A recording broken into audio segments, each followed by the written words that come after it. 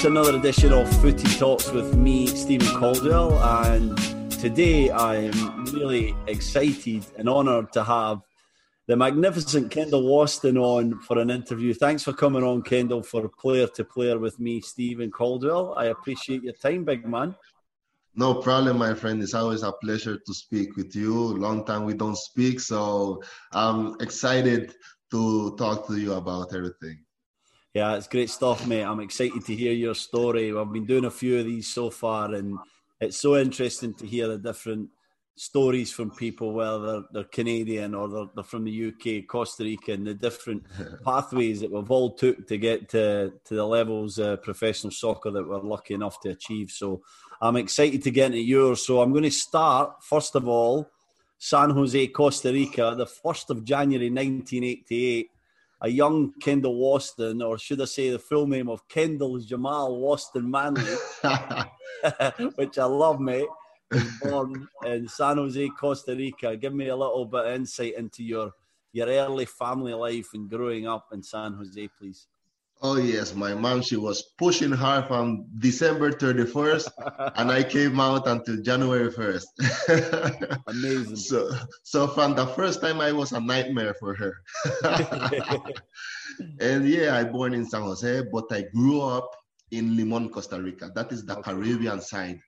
And she decided to have me in San Jose because there was a better conditions for the hospitals and to have my birth, you know? So that's why I born in San Jose. And days after, I went to Limon, Costa Rica. As I told you, the Caribbean part where, you know, you see a lot of we have similar culture of the Jamaicans. And you see the Rastas, we have the same food, we speak the same language. So in the Caribbean side is really relaxed. The beaches, surfing.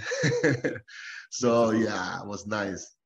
So you've got the lifestyle there, I'll bet. I bet it's an absolutely beautiful place to grow up. Lots of outdoor fun, I'm sure. Were you a very active young man? Do you have brothers and sisters? What was the early stages of Kendall Waston's life like? Well, the nice thing was playing football in the street. Yeah. You know, playing football in the street with your friends. Sometimes we break some windows. And the neighbor was so angry. So sometimes we kick the ball in their backyard and they give us the ball, but the ball it wasn't working anymore. The ball they throw with a machete, so they destroy the ball. Yeah. So it was really nice. Yeah, I can remember when my brother and I are 18 months apart, so we'd play in the back garden and we'd kick the ball into the opposite garden so many times that the old man was so annoyed. He just kept throwing the balls back. And we say, sometimes we're going to get this ball back. It's going to be burst. There's going to be no air in it. So I know how you're feeling. And did you have brothers and sisters? Who was what was the neighborhood like? Who was around there for you to kind of play soccer with? Yeah, no, I have a younger brother, but he grew up in New York with my mom.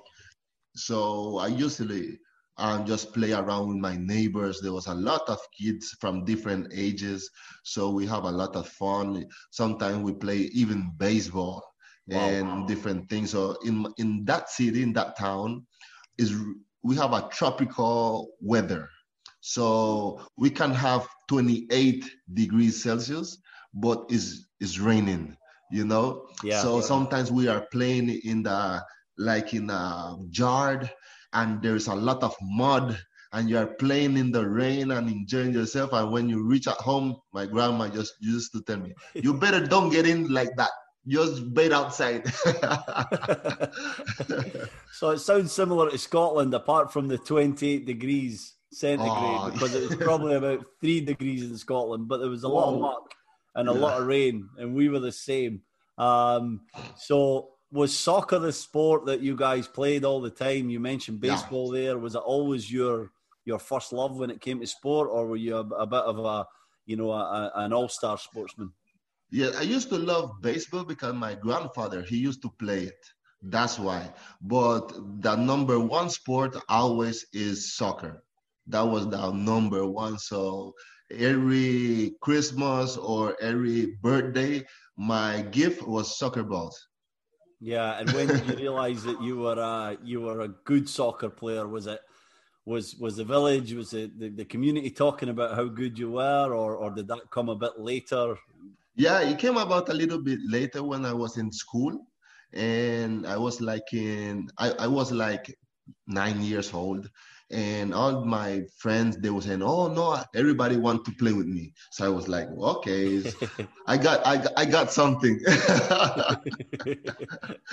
And I played against you, so no, I know how big you are, and I'm not often intimidated by picking up people from corner kicks. But the first time I saw you come up, and I'm marking you, I'm like, oh my, I don't know how I'm going to handle this guy. Were you always the big guy, or did you grow later in No, I always was the big guy, like sitting in the last row in the classroom, always in the back. It was a nightmare, but I think I have some advantages as well. Yeah, I can imagine you to be a bit of a joker at school. Were you the one, the class joker, the one that was always smiling and laughing? Yes, every time make some jokes. Sometimes I get into trouble with the teachers, but I always enjoy it. Yeah, and you spoke a bit there about your gran and grandpa growing up with Yeah. them. What was did they raise you? Were they your main Hmm. influence at the time? Yeah, they raised me because my father they split up. They divorced when I was 3, 4 years old. Yeah, So after that, my father obviously, well, he used to work in the cruise ship. So I used to see him once a year, like every 10 months, yeah, because he was working. My mom, after she decided to go to the US and try to find a better job, to yeah. raise me up. So that's why I grew up with my grandparents. And my grandma, she was the strict one. Yeah. Oh, she was so hard. My grandfather, he was the lazy one, the one that I can tell him anything and he will say yes. So I remember one day when I was growing up, I was getting taller and taller. So I was taller than my grandma. Yeah. And every Saturday I have to clean my room and my bathroom.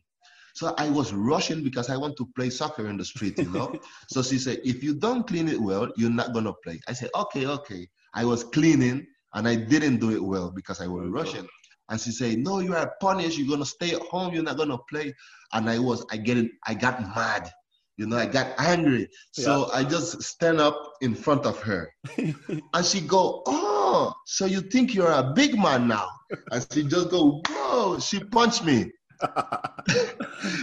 A KO. I fall down on the floor, and I saw my grandfather. He come in and he said, what's going on? What's going on? And I said, oh, yes, he gonna defend me. And my grandmother, she just said, if you get him, you're gonna get your bum beaten as well. So Gran was a tough one then, I guess. Yeah. And the boys knew their place in that house, not to mess with grandma. No chance. That's a great story. And so your granddad was the one that you would go to if you wanted a yes. You would go to your granddad, and he was the one that would say, yeah, sure, Kendall, you can have whatever you need. Absolutely. He was that spoiling one. Yeah. And when you played soccer in Costa Rica, was there any structured youth clubs, boys clubs, or was it more just fun in the streets? It was just fun in the street. After when you grew up and you have almost like 10 years old or a little bit less, you have little clubs, like that town club. So you play against each other every weekend. And when I was like almost 14 years old, 13, is when I got my first soccer club. Let's say like first professional club that you have to practice 4 times a week and you have games every weekend. So it wasn't no more fun. Everybody was competing to play in the starting 11. And was that in Limon? That was in Kendall, Limon. Yeah. Yes, sir. Yeah. And so at what point did you go to Saprissa? You were in the youth setup at Saprissa, weren't you? So did you play in Limon for a few years, and then were you selected by a scout to go to Saprissa? Yeah, we in Limon, they select like 22 players to go to the capital of Costa Rica, to San Jose. So play for like a regional team. Every original, teams from different provinces. So we play against each other, and there was scouts all around. So they was selecting different type of players. So they select me between we was 380 players. Wow.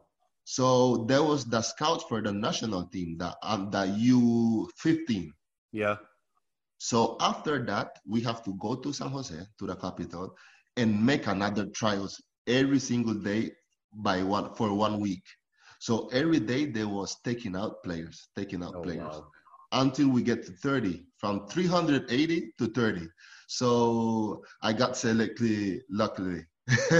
So what? I'm sure it wasn't luck. I'm sure it was talent. But what did that feel like? I mean, we had a similar thing in Scotland where the first age group that becomes important is U15. We have a schoolboy competition against England and Ireland and Wales, and it's this big thing that's on Sky Television. And I can remember I was lucky enough to be selected for Scotland, but the pressure, the environment was intense for that age. Did you feel the same, or were you still laid back and casual about it? No, it was pressure because even though I was selected in the 30 players, every once a month they bring another different players that they decide or they like. So you never stop to compete. Every week is a competition. You have to improve because there was a lot of teammates that they was there 1 week, 2 weeks, and after we don't see them anymore. Yeah. So it was a lot of pressure. Yeah. It's interesting because Josie Altidore told me a similar story about being in Bradenton, Florida, with a US program, and it was the same thing. It was a bit longer. They went for 8 or 9 weeks as a group of maybe 35, 40 players, but then there would be cuts, and guys would go home and guys would come in, and so the environment was similar. And I think that this tells the listeners here that even although it takes maybe 18, 19, 20 for you to become truly professional, it starts a lot earlier, doesn't it? It starts at 14 or 15, and the ones that have the ability to make it are the ones that need to be mentally strong through that period. Do you agree with what I'm saying? Yes, I agree, because I remember there was a lot of talented players that I used to know, but those was the one that everybody was talking about, that they have a great future, this and that, and after they disappear. So what I see is that the players that get to the professional level was obviously some of the talented ones, but the majority of them was the hardworking ones, the ones that have the stronger mentality. Yeah, the ones that never give up, really, that know how to take the adversity. And the strengths that you had at that time, is it similar to the player that I know that we love to see now, or were you a little bit different? What was your key attributes in your kind of teenage years? Well, I think it's pretty similar, a strong mentality, because I know I wasn't a talented player, like skillful, so I know which was my strengths, and I try to improve them, and my weaknesses, try to work on them, so my strengths can cover all my weakness. Yeah. So I think different things that I went through in my life in a young age helped me to make me a strong character, and to believe in what I'm doing, and just fight for it no matter what happens. Yeah, you had that determination to achieve and to succeed. Correct. Did the national team program allow you the opportunity to go to Saprissa, or was it the opposite way around? The way I get to Saprissa was funny because I was already in the national team, right? So I didn't have a club in San Jose. Yeah. Because from San Jose to my town in Limon, where I grew up, it's a 3 hours drive. So it wasn't near. Yeah. So I was living in San Jose, but I didn't have a club, only my national team. Wow. And it was one day, one of my teammates, he said, "Oh, Kendall, can you come with me because I'm going to make a tryout in Saprissa." And Saprissa wasn't the team that I wanted. It was the rival of Saprissa, you know. Okay. But when I went before to the rival, a coach told me, "Okay, we will call you later." He never called me. Big mistake. I'm still waiting his call. And after, when I went with my friend, he told me, "Okay, let's go." So the coach came out and he called him, "Okay, let's go and the tryout." And he stayed and looking unto me and he told me, "Do you play soccer?" I said, "Yes, sir." And he said, "Do you want to play?" I said, for sure. So I went to play. I scored 3 goals. No way. I scored 3 goals. And where were you playing? Defense or defender? Yes. Right. So it was 2 corner kick and 1 free kick. So at the end of the game, they called me that they was interested in me. They want to sign me, and I went so happy to my friend. I say, "Hey, what's up? What they told you?" And he was so sad. "No, they didn't tell me anything." So he invited you to his trial, and you took a place, and he never got a place. Correct. Poor guy. So who was the rivals? What was the rival team? No, it was like between the teams of Saprissa, like the reserves team against the U20, for example. Right. But who was the rival team in San Jose that you? The rival team, Alajuelense. Okay. Yes. Okay. So it's like the derby games. Yeah. Yeah. And so Saprissa wasn't your team, but before you know it, you've did well in this trial. You've scored a hat-trick for a defender, which is ridiculous. Like, for example, Celtic and Rangers. Oh, gosh. Yeah, that is bad. Yes, and if really I bad. You, I would think there's no way that a defender scored a hat-trick, but I know what you're like in the box. I know what you're like in the air, so I can believe it. So you signed for Saprissa. You're a Saprissa player, and you're sort of on the road to professional football. What was it like? Was it intense competition still at that point? And did you fast track really quickly, or were you still, a bit to go in terms of your development? Yeah, it was a little bit quick, but the same thing happens that they have players, they take them out, they bring new players because Saprissa, they have the mentality as a big club to bring players so they can put them in the professional division so they can sell them, to another countries. So any talented players will come and take your spot. Okay. So it was a full pressure every single time. But I went through all the process, to all the academy and reserve and everything until I get to play with the professional team. Yeah, and you made your debut with a professional team and played some games, but then, I guess like all of us, I was the same. I went on loan. I was at Newcastle United, but I went on loan 2, 3, 4 times to try and start my career because it was so difficult to break in regularly to the first team. Yeah. Was it the same for you? And please talk to us a little bit about the mentality and the mental strength needed to go to these different places on loan and to try and do well enough that maybe Saprissa notice you or you can achieve your move.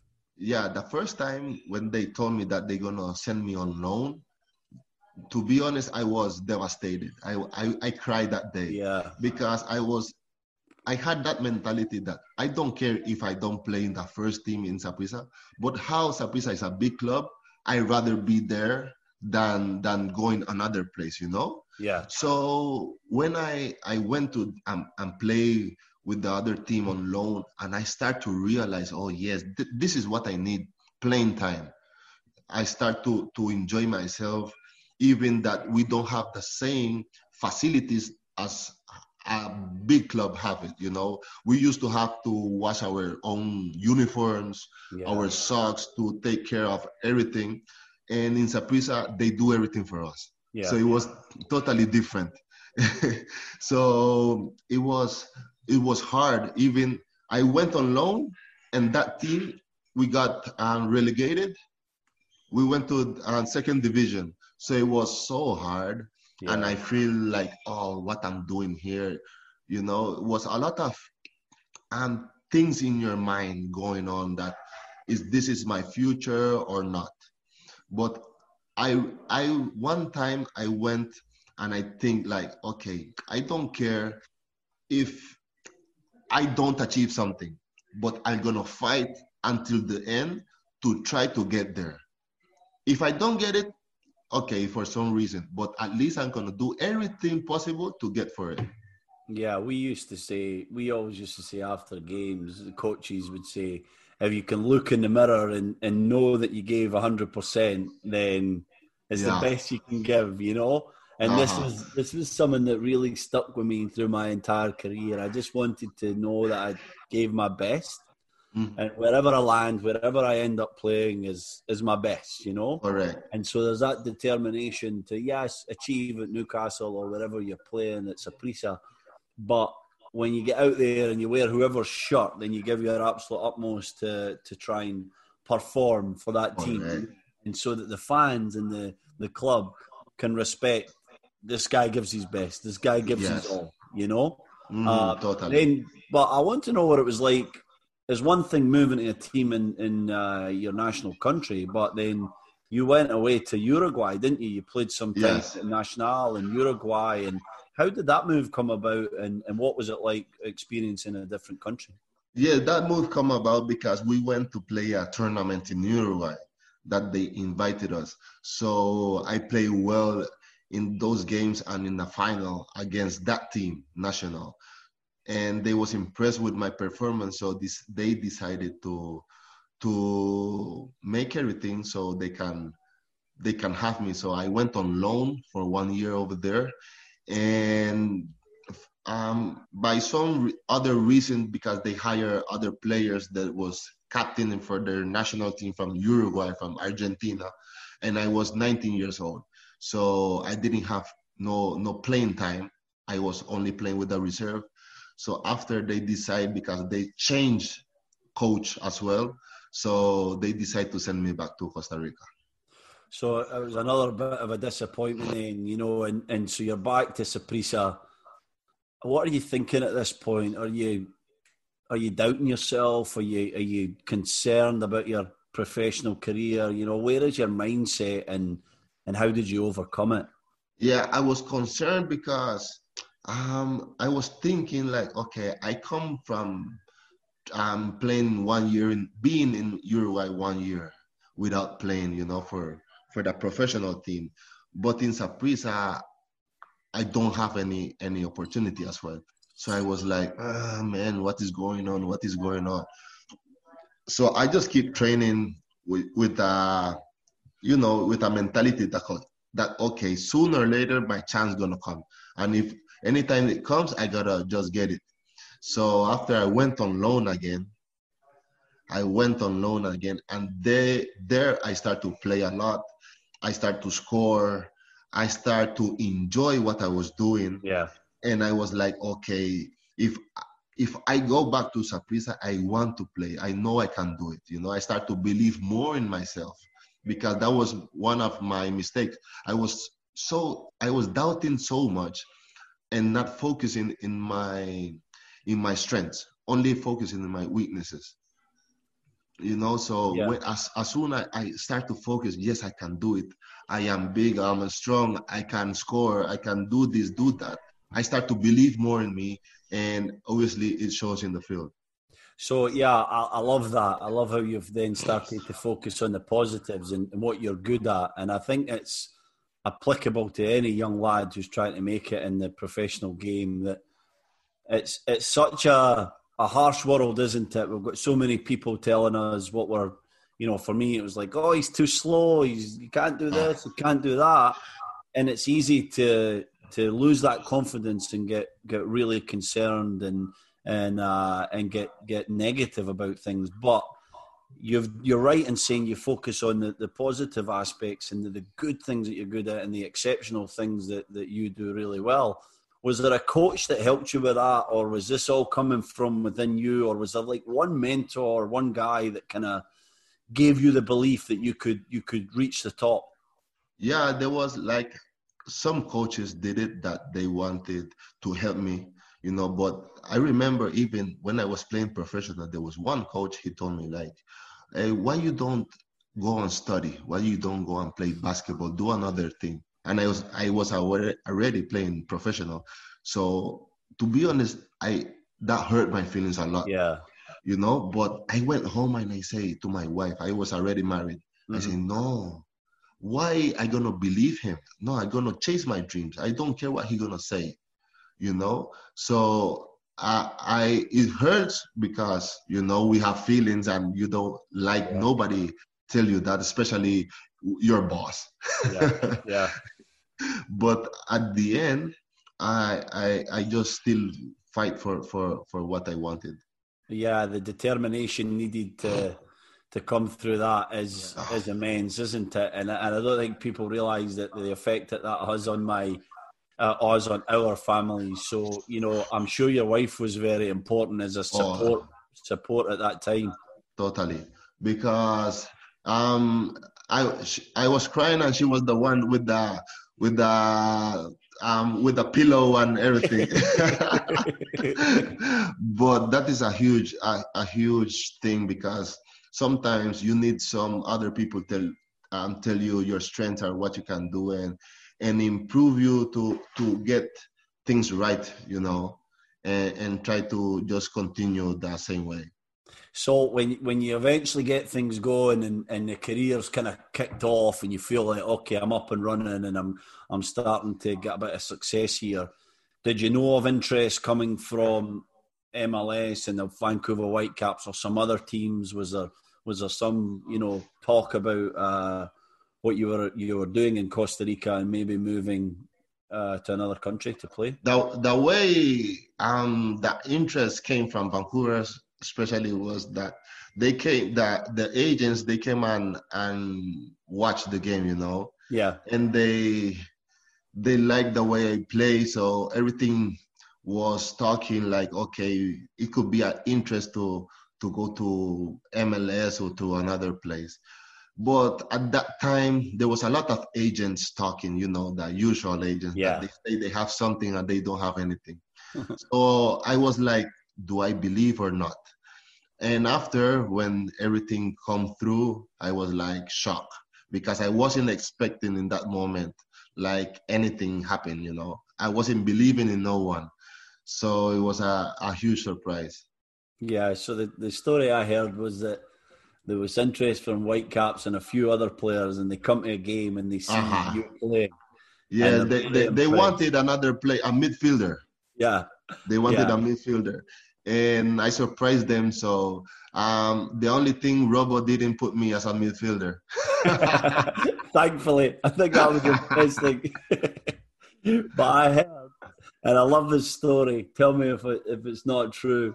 And I'm going to tell you why I love it so much after you answer. But I heard that when you first met with the agent, you turn up and you're in a suit and you're smart and you're ready and you look like you want it.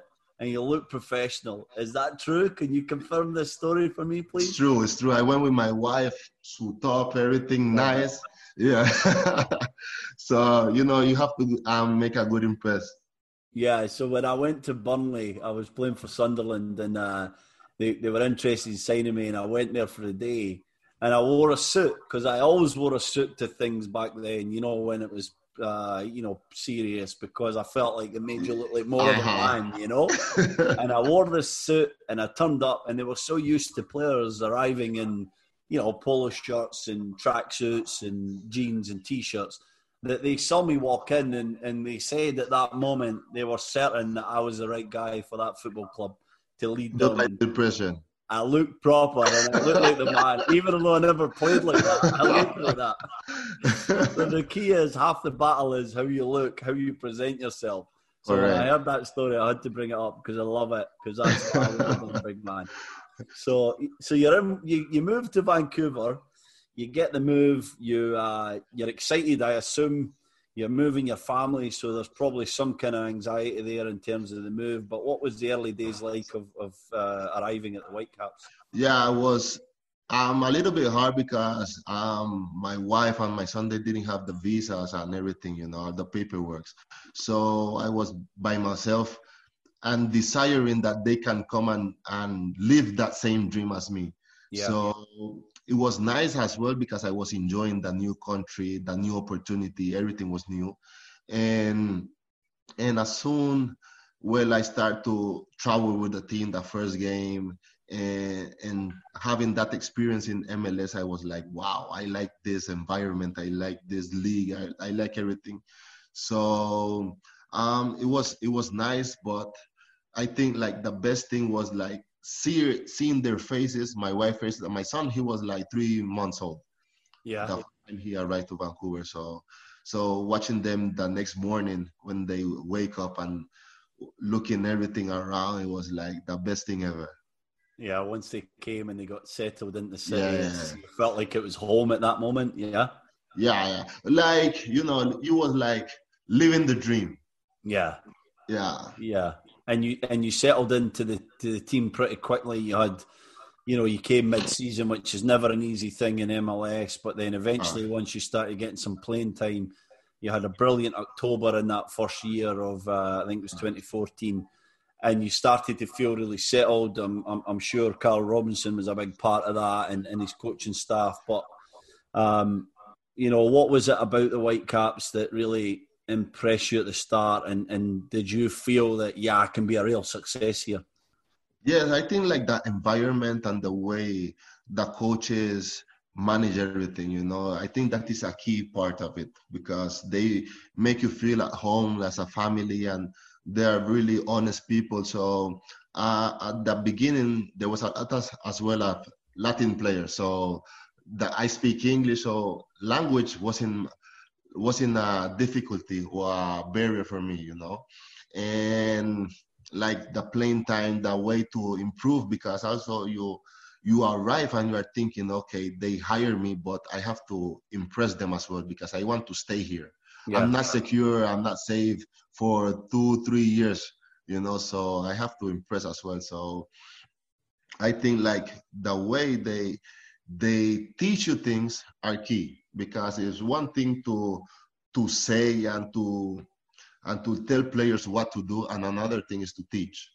Yeah, and did you feel like they were good teachers and that you did improve as a player? Did you think they took your game on to the next level or two? I think they take the best out of me, because not only in the way on the field, but off the field. Yeah. Because they know how to talk to you. They know how to get to certain players in different ways. And I think that is a huge part of the growth that I have as soon as I came.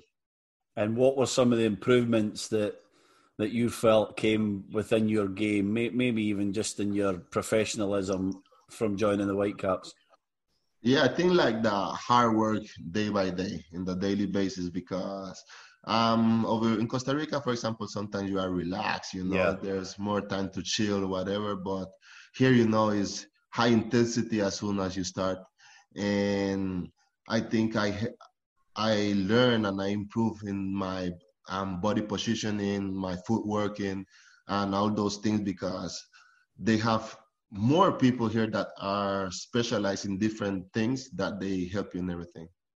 Yeah, and you trusted them, and they certainly trusted you. Carl Robinson make you captain in the beginning of the 2017 season. What was that honour like? Was captaincy always in the kind of future for Kendall Waston, or was this a moment when you really had to kind of take on more responsibility and become that guy for the Whitecaps? Yeah, I have to take more responsibility. It wasn't something that I was chasing badly, Yeah. I always think like I don't want to force things. I rather preach by example or whatever than forcing things to come to me. But as soon Robo told me that, okay, you're gonna be the captain this year, I was surprised. I wasn't expecting it, and it helped me to focus because the year before, I think I have a lot of red cards. So this gave me more responsibility and knowing that, okay, I'm not playing by myself. I cannot be responsible because I cannot let down the opportunity and all the coaches, my teammates, and especially sometimes my family, because is also part of my team. Yeah, it's hard to like let people down. There's nothing worse. We know a bit more than most when you're sitting in that changing room and you've had the red card. It's a lonely place, isn't it? I remember one time, I think this was a key time for me when I got the red card in Portland at the end of the game. Yeah. That 2 days before, we was changing up apartment in Vancouver. So my wife said, Kendall, relax. You don't do nothing. I'm going to get in charge and everything, all the movement, moving and everything. I said, oh, thank you, love. She said, just go and play and enjoy and bring 3 points for us. I say, okay, love. And she was moving all the stuff with the kid, the baby. Yeah, the pram, the stroller, yeah. Yes. Or like two blocks away. Okay. I was like, oh, okay. And I got that red card. Oh, my friend. I called my wife. She said, I don't want to speak. I wait you at home. I said, oh, my goodness, what's going on? And she tell me every single thing. Everything is just straight to my face. That I was so irresponsible. How am I going to do that? I cannot be so selfish because she as well worry about me, and she told me to don't do anything, to relax, so I just can focus in 90 minutes. Yeah. And I just do that. No, you are stupid. You have to. So she went hard to me, really hard. Yeah. But she was really honest. So that thing opened my eyes, because I was thinking, nah, my wife is my wife. We cannot mix it, So that opened my eyes so much and gave me another view about soccer, that also I have to be responsible with myself and my family. Yeah, we can't separate this game, can we? It's too consuming to have it separate from family life, and it's too public to be just about one thing or the other. So the actions that you do on the field and within the soccer environment, they spill into everyday life, Yeah. And it's a great story. And I'm getting the impression here that you were more scared of coming home to her and hearing that than you were about what Robinson had to say. Sometimes I was more scared what my wife gonna tell me than what Robo will tell me. I love it. It's brilliant. So we're getting to know the real Kendall Waston and what scares him. If only managers had known this years ago, they would have been doing this. They would have been saying, "Hey, can you come in? Bring the wife in to keep Kendall under control." A big part of your journey has been obviously your work with the Costa Rica national team as well. I think that you've got 32 caps. You've been an important player for them. Your first cap was against Canada, which I find a little bit ironic, in May 2013. And how proud a moment was that for you to represent your country?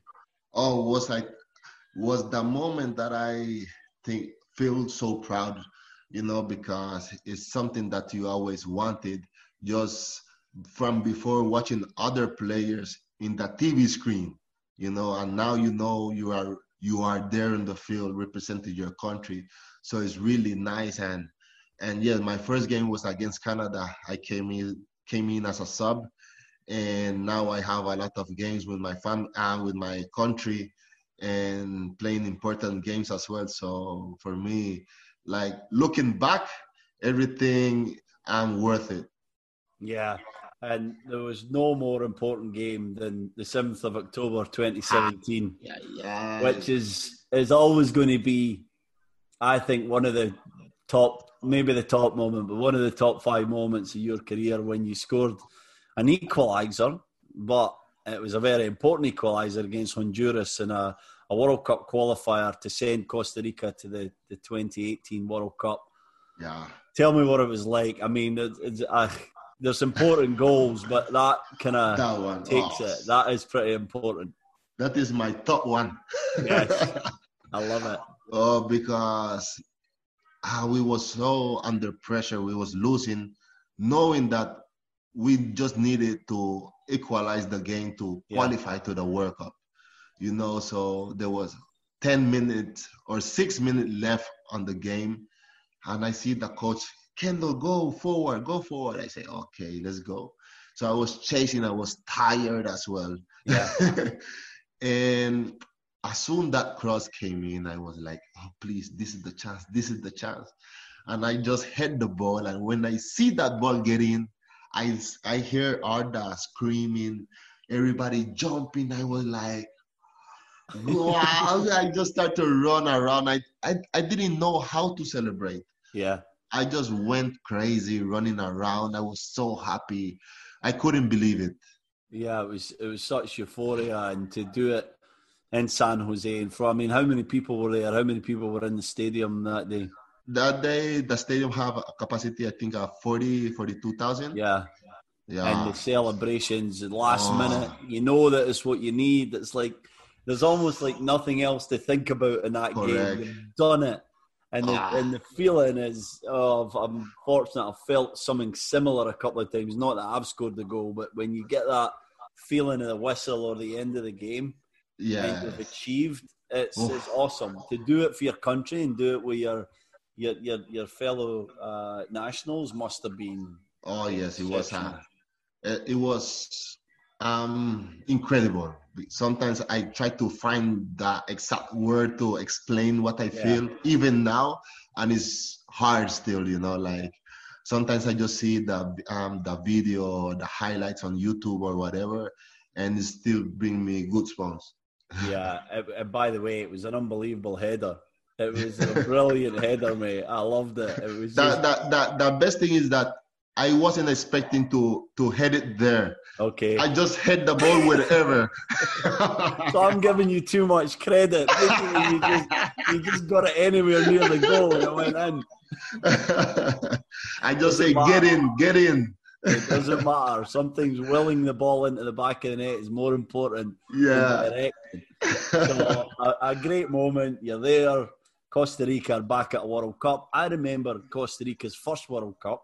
And this is a hard story for me. I mean, you're only 2 years old, right? But I was 9. So this is my first World Cup, Italia 90. So excited. The first game, Scotland v Costa Rica, Genoa.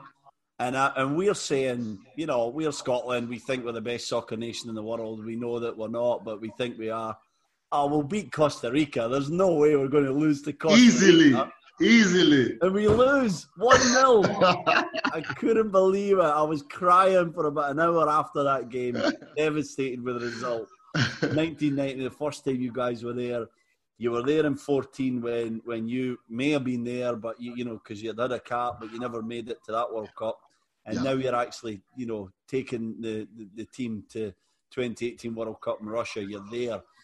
Give me a bit about the build-up. It's something that I can only imagine. I'd love to have went to a World Cup, but I never got the fortune of doing it. What is it like, the whole build-up, the lead-up to it, getting there, the experience every day? Is it as awesome as it seems? Yes, but I think that we have like a lot of pressure, like 1 week heading to the World Cup. Why? Because 4 years before, there was a lot of injuries. Right. You know, going to the World Cup. And sometimes you see news, in Argentina, this player couldn't go to the World Cup because he got injured. So you are training to play in the starting 11, but as well you are worried about any injury, you know. You are protecting yourself. So as soon as you arrive to Russia, I remember, please, I just want to be in the airplane arrived to Russia, and I say, yes, Kendall is in the World Cup. Yeah.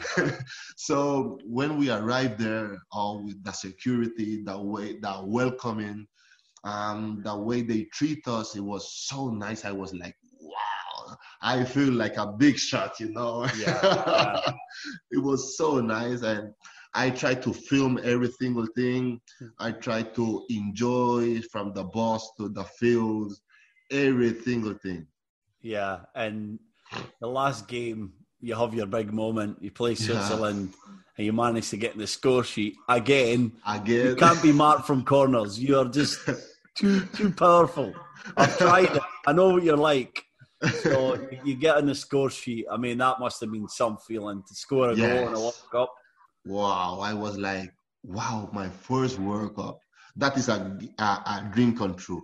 But scoring it again, you know, scoring in the World Cup was like, wow, is this real? Is this real? It was, it was so nice. Yeah, and a great moment, and congratulations. Two of the biggest goals in Costa Rican history are scored by you to get there, and then when you are there. So an amazing thing. Back to Vancouver at this point, and then I'd say a lot of negativity around about Carol Robinson leaving the team, and you were a big part. You were the captain. You were vocal about a lot of it. How did it go down? Any disappointments about what happened, the way it happened, or the way things were said? You know, what do you want to say on that period? Yeah, the thing is, like, what made me mad at the end is that how it finished. Yeah. You know, because everything was so well. If people wouldn't say wrong things, I wouldn't came out and say the truth, you know? Yeah. And I always try to be a grateful guy. I won't bite. We have a saying in Spanish that don't bite the hands what feed you. Yeah. You know? Yeah. So I believe in that a lot, and I am a true person, really, honest, transparent. So, like, the fans have an idea, some sector of the fans have an idea of me that, oh, Kendall went happy, especially when I post some things like, oh, yes, I'm happy to go to Cincinnati. Yeah. Obviously, I'm going to be happy to go to a place that wants me. Yeah. You know, I have to be grateful as well. And Vancouver, yes, I enjoy it a lot. I'm really grateful with them. But also there was things that I don't agree. And if I don't feel safe, as how I said it before, if I don't feel safe where I was, and I see different things like doing wrong in the locker room and people being kind of snitch and saying things about players to the president, like, those things don't go with me. Yeah. So just be really, really honest on that. Yeah, and you were perfectly entitled to do that as a captain, to be vocal about that. So, you know, Yeah, well, also there was a thing like when they start talking about like, oh, Kendall is homophobic, Kendall is not racial, and those things, like, people don't know my background. For example, I have one brother, he's gay. Yeah. So how I'm gonna be homophobic is nonsense. You know, another thing like people think like, oh, Kendall don't want to wear the armband and those things. There was several things like information that they get out from the team. Yeah. You know, there was so specific things that they came out from the team. So those things helped me to believe like, okay, I'm not safe here, so I better leave. So did you feel too much was coming out from the football club? There was someone who was leaking information that should have stayed sacred within the club. Yeah. There was a lot of information, even that when Robo was going, nobody knew, only in the club. And so how the people in the internet that they sit down behind a computer, they're gonna know that. So those things was like a danger warning. Yeah, which I'm sure was a huge disappointment for you, because not just because the platform that Whitecaps had gave you, but your son Kaysak, he's 5, he's almost 6, Yeah, isn't he? At the end of April, and your wife, your family, you guys grew up in Vancouver as a family, correct. Yeah, and so totally. you We must have feel at felt. home. Sorry.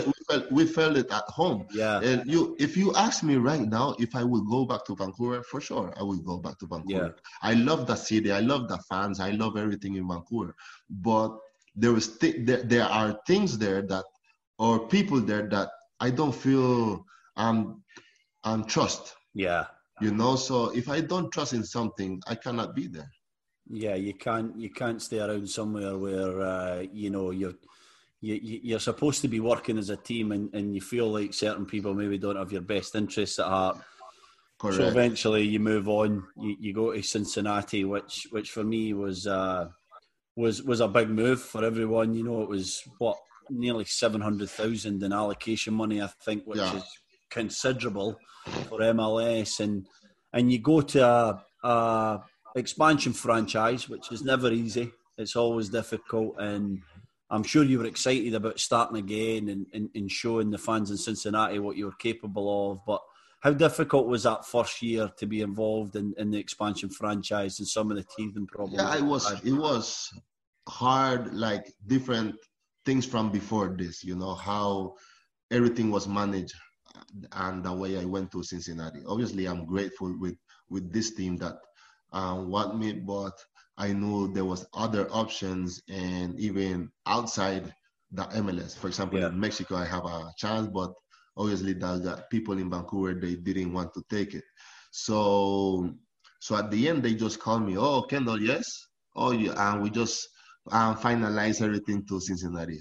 And they just hung up the phone, and that was it. That was my last conversation. So in Cincinnati, we start a hard year, the hard franchise, the new start.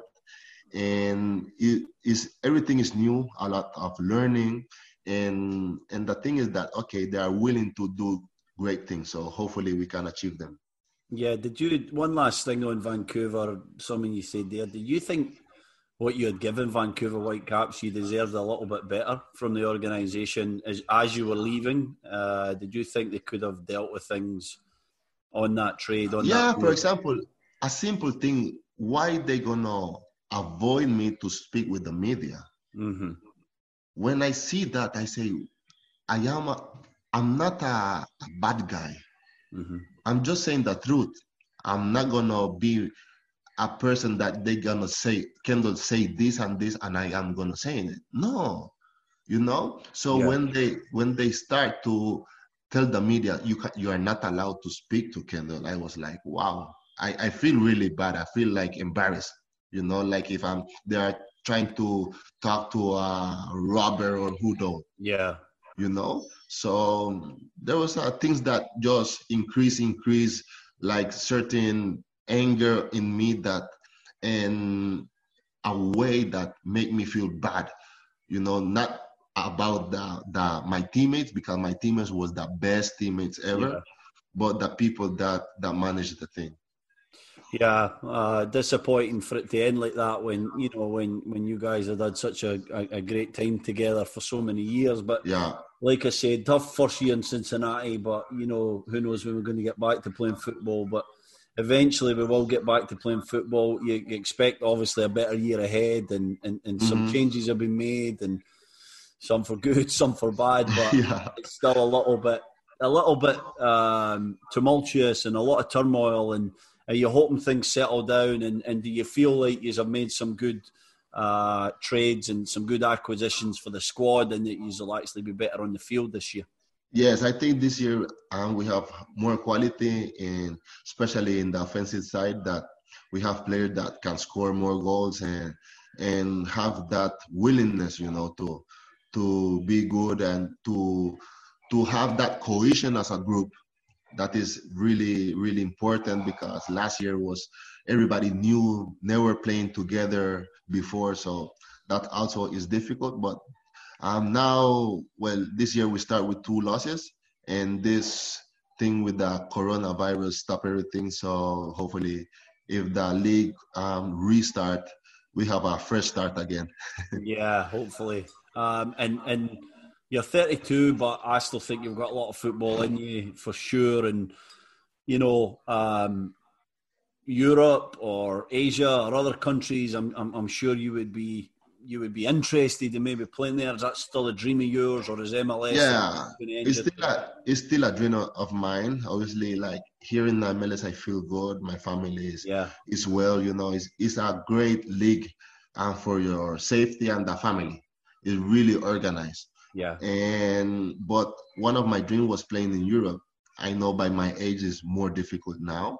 But if I have the opportunity to go to Asia, to something better for me in the money-wise, everything, because this sport is really short. So I have to take advantage of everything for the benefit of my family. Yeah. Well, again, it's been a pleasure, mate. I've loved speaking to you. I've learned some amazing new things here. I do not want to mess with your wife. That's the most important thing that I've learned. But I mean, honestly, it's been a great hour, mate. You're a family man. You're a guy who is committed to what he believes in and his profession. So I appreciate your time, Kendall, and it's been wonderful to talk to you, big man. Thank you, my friend. It's always a pleasure talking to you, and anytime you need me, I'm gonna be there. Appreciate it, mate. Take care. No problem, my friend.